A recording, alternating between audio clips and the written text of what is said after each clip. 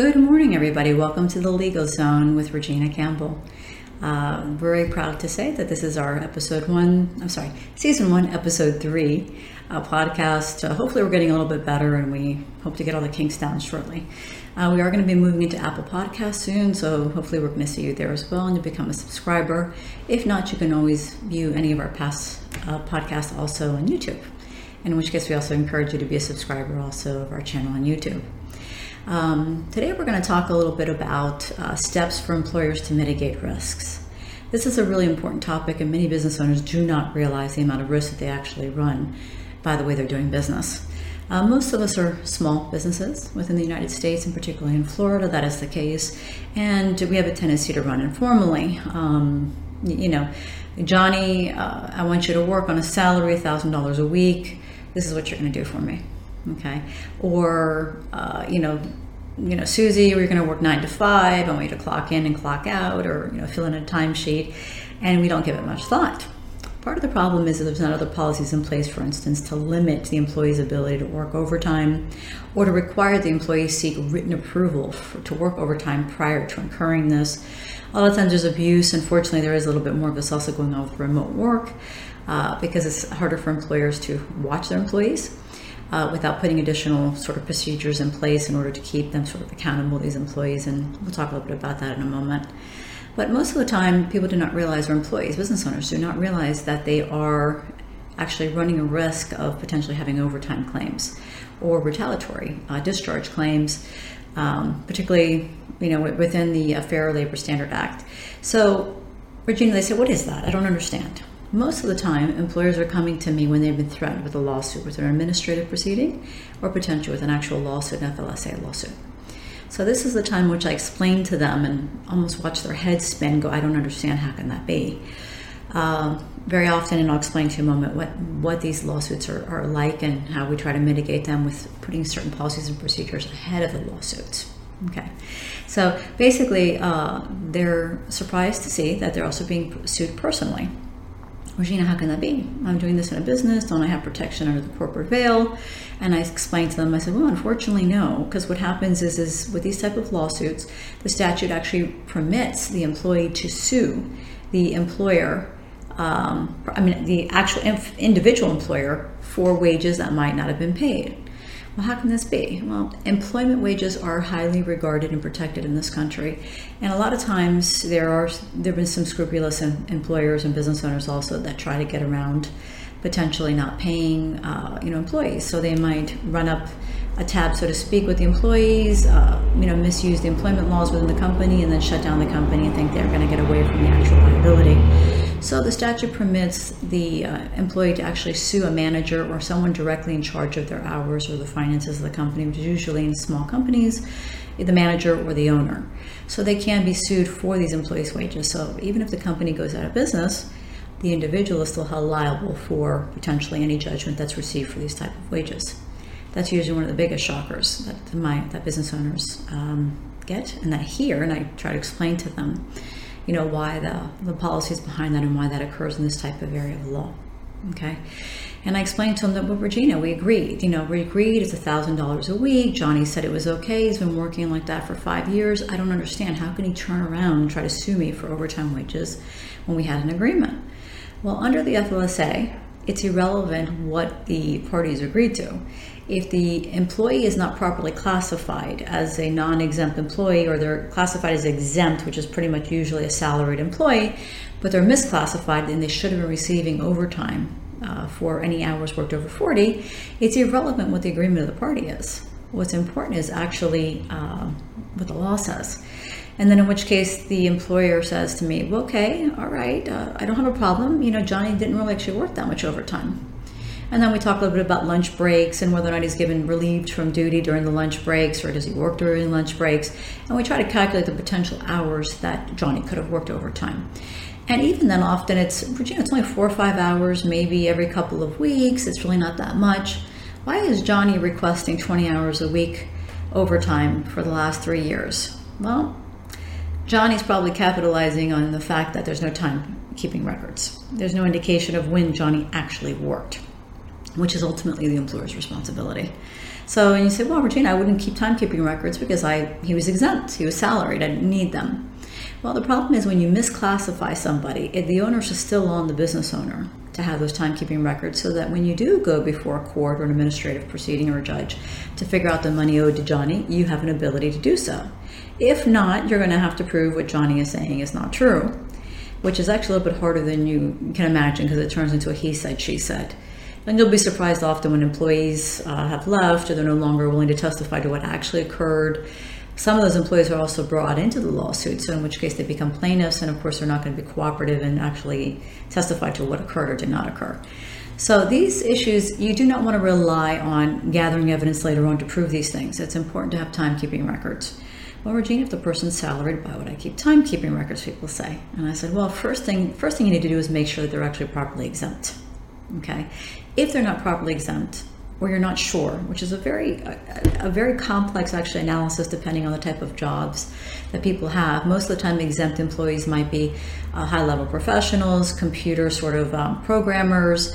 There's a particular area for art and creativity, but you have to fall within doing a certain amount of duties within that scope of each one of these exemptions in order to be able to classify for it. Most of the time people have mixed bags, mixed duties, some that fall within the exception, some that do not. Now, if you have some duties that are sort of ancillary to the employee's specific job that fall outside the exemption, a lot of times that's something that may not actually cut against the exemption. It just may have to be analyzed to make sure that's an ancillary and sort of a minor thing, minor duties that occur, and that primarily the person is engaged in exempt duties. So basically, it's an analysis, but I always tell my clients, in the event of any doubt as to how to do this or pay an employee, the best thing to do is pay them hourly. It's usually the safest thing. You're not have to worry about exemptions.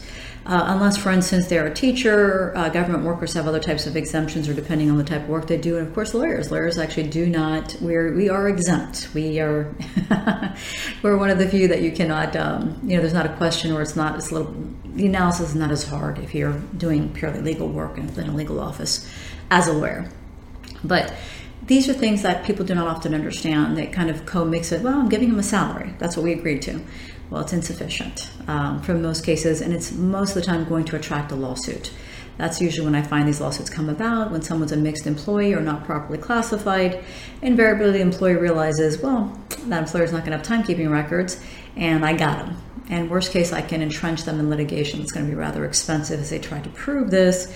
And most of the time, the employee is not paying for any fees. It's usually on a contingency that another law firm is going to take their type of cases, and the employee's attorney basically will litigate the case. And of course, if they're in these type of cases, it's a little strange. If the employee's owed any money at all, even if it's by accident, not no malice, no intent to shortcut the employee, the attorney is entitled to all their attorney fees for bringing the case, which often can be $10,000, $20,000, $30,000, $40,000, $50,000, $60,000, $70,000 for the employees, even more for the employee's attorney, and that does not even include what you've spent on your actual attorney to defend the case.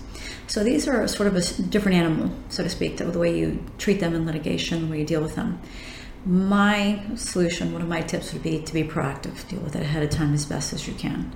There are certain things that we can do in employment agreements to mitigate this potential risk, but more importantly, timekeeping records, making sure you have a properly documented employee file is very important, and specific policies in place so that you can point to them. You say, okay, no, in order to incur overtime, for instance, an overtime policy, in order to actually be able to work overtime, you must seek X person's permission, and you make sure it's a person of a high level's permission to work overtime in any given week in writing so that it's been authorized. Otherwise, the onus is on the employee if they did not seek that permission previously. Also, you might want to put in policies that the employee has, let's say, 10 days from the time in which they receive their paycheck to note any discrepancies on the timesheet, if there's anything wrong, basically. So these are things that would be very helpful. And of course, you always have the employee sign off on everything, and periodically do audits of your payrolls to make sure everyone's properly classified and being properly paid. Where there's deductions, let's not forget deductions also, if they're given to exempt, depending on how, like for instance, paid time off is done with exempt employees, can get you in trouble. For the most part, exempt employees can only be given full days off, 8-hour intervals, so to speak, because they're normally salary. So this is a very, very complex area of law, and it's very important to sort of stay on top of it. If you have any questions, as to how to pay someone hourly, is always, employee is always the best way. Okay, but how do you do reimbursements? What if you advanced a loan to an employee? These things can sometimes get employers into trouble. So it's something to keep an eye on very closely. Another sort of source right now is very, very sort of a hot topic right now, which is this COVID. Can you require your employees to get vaccinated? The EEOC says yes, provided you have certain exceptions for legitimate medical exemptions or reasons why they cannot take the vaccine, or for legitimate religious reasons. They're not allowed. You can't require someone to take a vaccine. And you have some ability as an employer to question as to whether or not this is actually they're using the exemption properly. But we want to be careful with any kind of medical questions, because at one point an employer can step over the boundaries of privacy, and in which case they can get themselves into trouble. But also COVID policies in the office. If you're not requiring your employees to be vaccinated, what are the policies for using masks, for using certain equipments, for cleaning up after yourself, for remaining distance? These are certain type of policies that should be in place right now, and it's something that's very important and overall reaching for the company and implicating all the employees in their health. Another example of another policy that's very important, and many people business owners have employee handbooks that contain a litany of policies, from harassment, policies of anti-harassment, who to report to, all the way down to what your uniform should look like, tardies, if you're tardy, how you're supposed to report them every day, what's considered tardy, documentation of any disciplinary action in the folder, sort of a tiered level of your disciplinary process in the company so that people can follow it. And the most important thing is, regardless of what policy you put into place, it must be equally applied to everybody. Now, of course, there are some policies that don't, you may have an executive that's not going to wear a uniform. That may not apply to the executive. But policies that can apply across the board need to be implemented equally on everybody. You got to be very careful not to make it look like you're picking and choosing when to implement or enforce a policy, as that can start to look like discrimination, basically, of that particular employee for whatever reasons. But that's one way that you may potentially catch a lawsuit. Another thing we talked about is early on is that we were discussing retaliatory discharge claims. They often accompany right after an employee leaves or feels pushed out after a workman's comp claim. In other words, they feel like they're being penalized for putting in a claim for workman's comp, and their allegation is that the employer got rid of them because they use workman's comp. And in which case, of course, that is a protected activity to use workman's compensation, so that can be considered a retaliatory discharge under the Workman's Comp Act. But a lot of times on the overtime, when you see an employee starting to behave a certain way, this is also why it's important to have policies that are evenly applied and sort of implemented. When someone misses work and doesn't call in, or someone doesn't come back from the lunch hour on time, it's important to document it, because often these employees that are going to sue you on the FLSA acts or anything of that nature, wages, they sometimes have a tendency to act out right before, and they know you don't have policies in place and you haven't documented their record to show that 10 times last month they were late. It's just all verbal, basically, discussions with them or reprimands. They're going to say, they're going to act out potentially. They're going to leave, and they're going to say they were fired because they complained about their overtime. And since they never complained 5 years before, the first time that they ever complained, you went ahead and fired them. That's considered a retaliatory discharge, and can also potentially give them additional damages. So you want to be careful with the context of everything. If you implement and apply everything equally, you will not have this issue, because all employees will be treated the same. When any employee is late, their file is documented. It might be a simple reprimand, so-and-so is late, okay, I want you to recognize it today, and recognize the policy that if you're late more than 3 times, for instance, that you will be given you'll be put on probation or a warning. Whatever your system is or procedures you want to put into place, put them in place, put them in writing, make sure every employee is aware of them, and that they're also implemented fairly across the board to everybody, okay? So, these are just a couple of tips to kind of keep in mind, as far as for employers.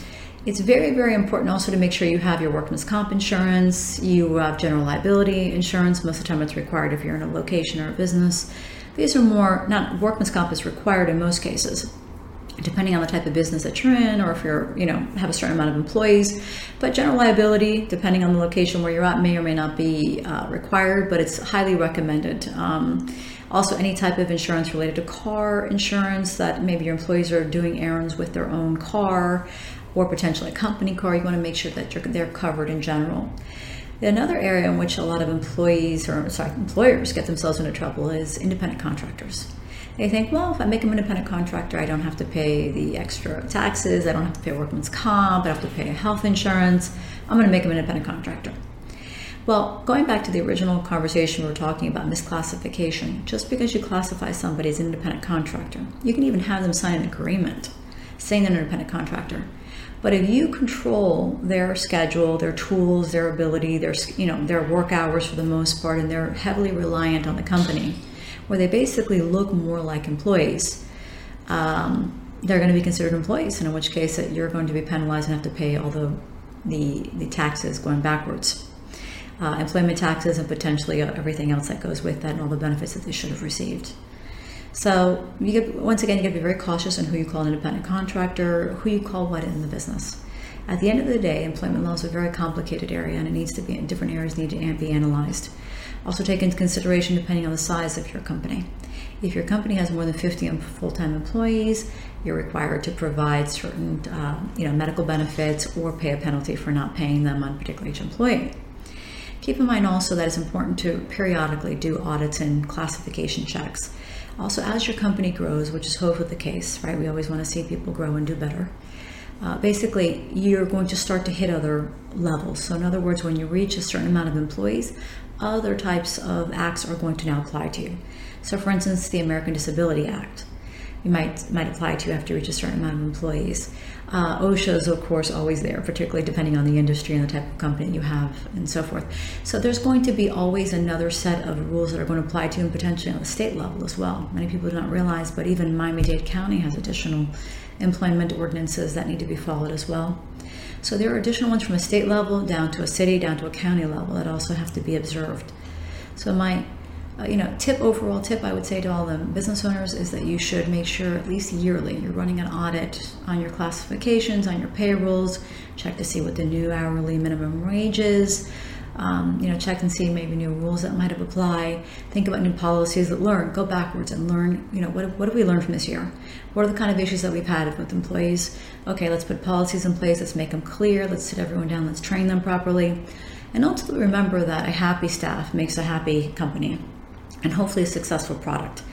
And it'll foster, employees staying longer, feeling better when they have clarity, feeling as if it's not oppressed, feeling as if there is a mutuality between the company and the employee sufficiently, maybe where they want to stay with your company. And it's always better to have a happy employee. Where you have employees that are not happy or are a bad apple, shall I say, your policies will do a lot for you to help you mitigate those risks that they may be able to bring. So, once again, think about policies on how people can report up concerns, whether it's safety concerns or harassment concerns or anything of that nature. Really, the type of policies you put in place depends on the type of business that you have.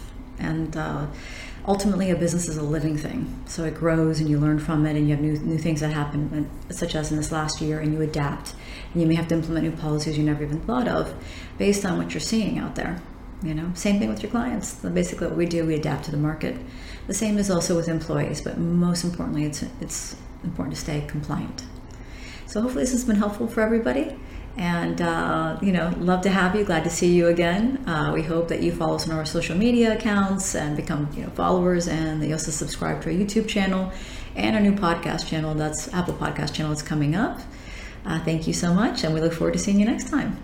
Take care.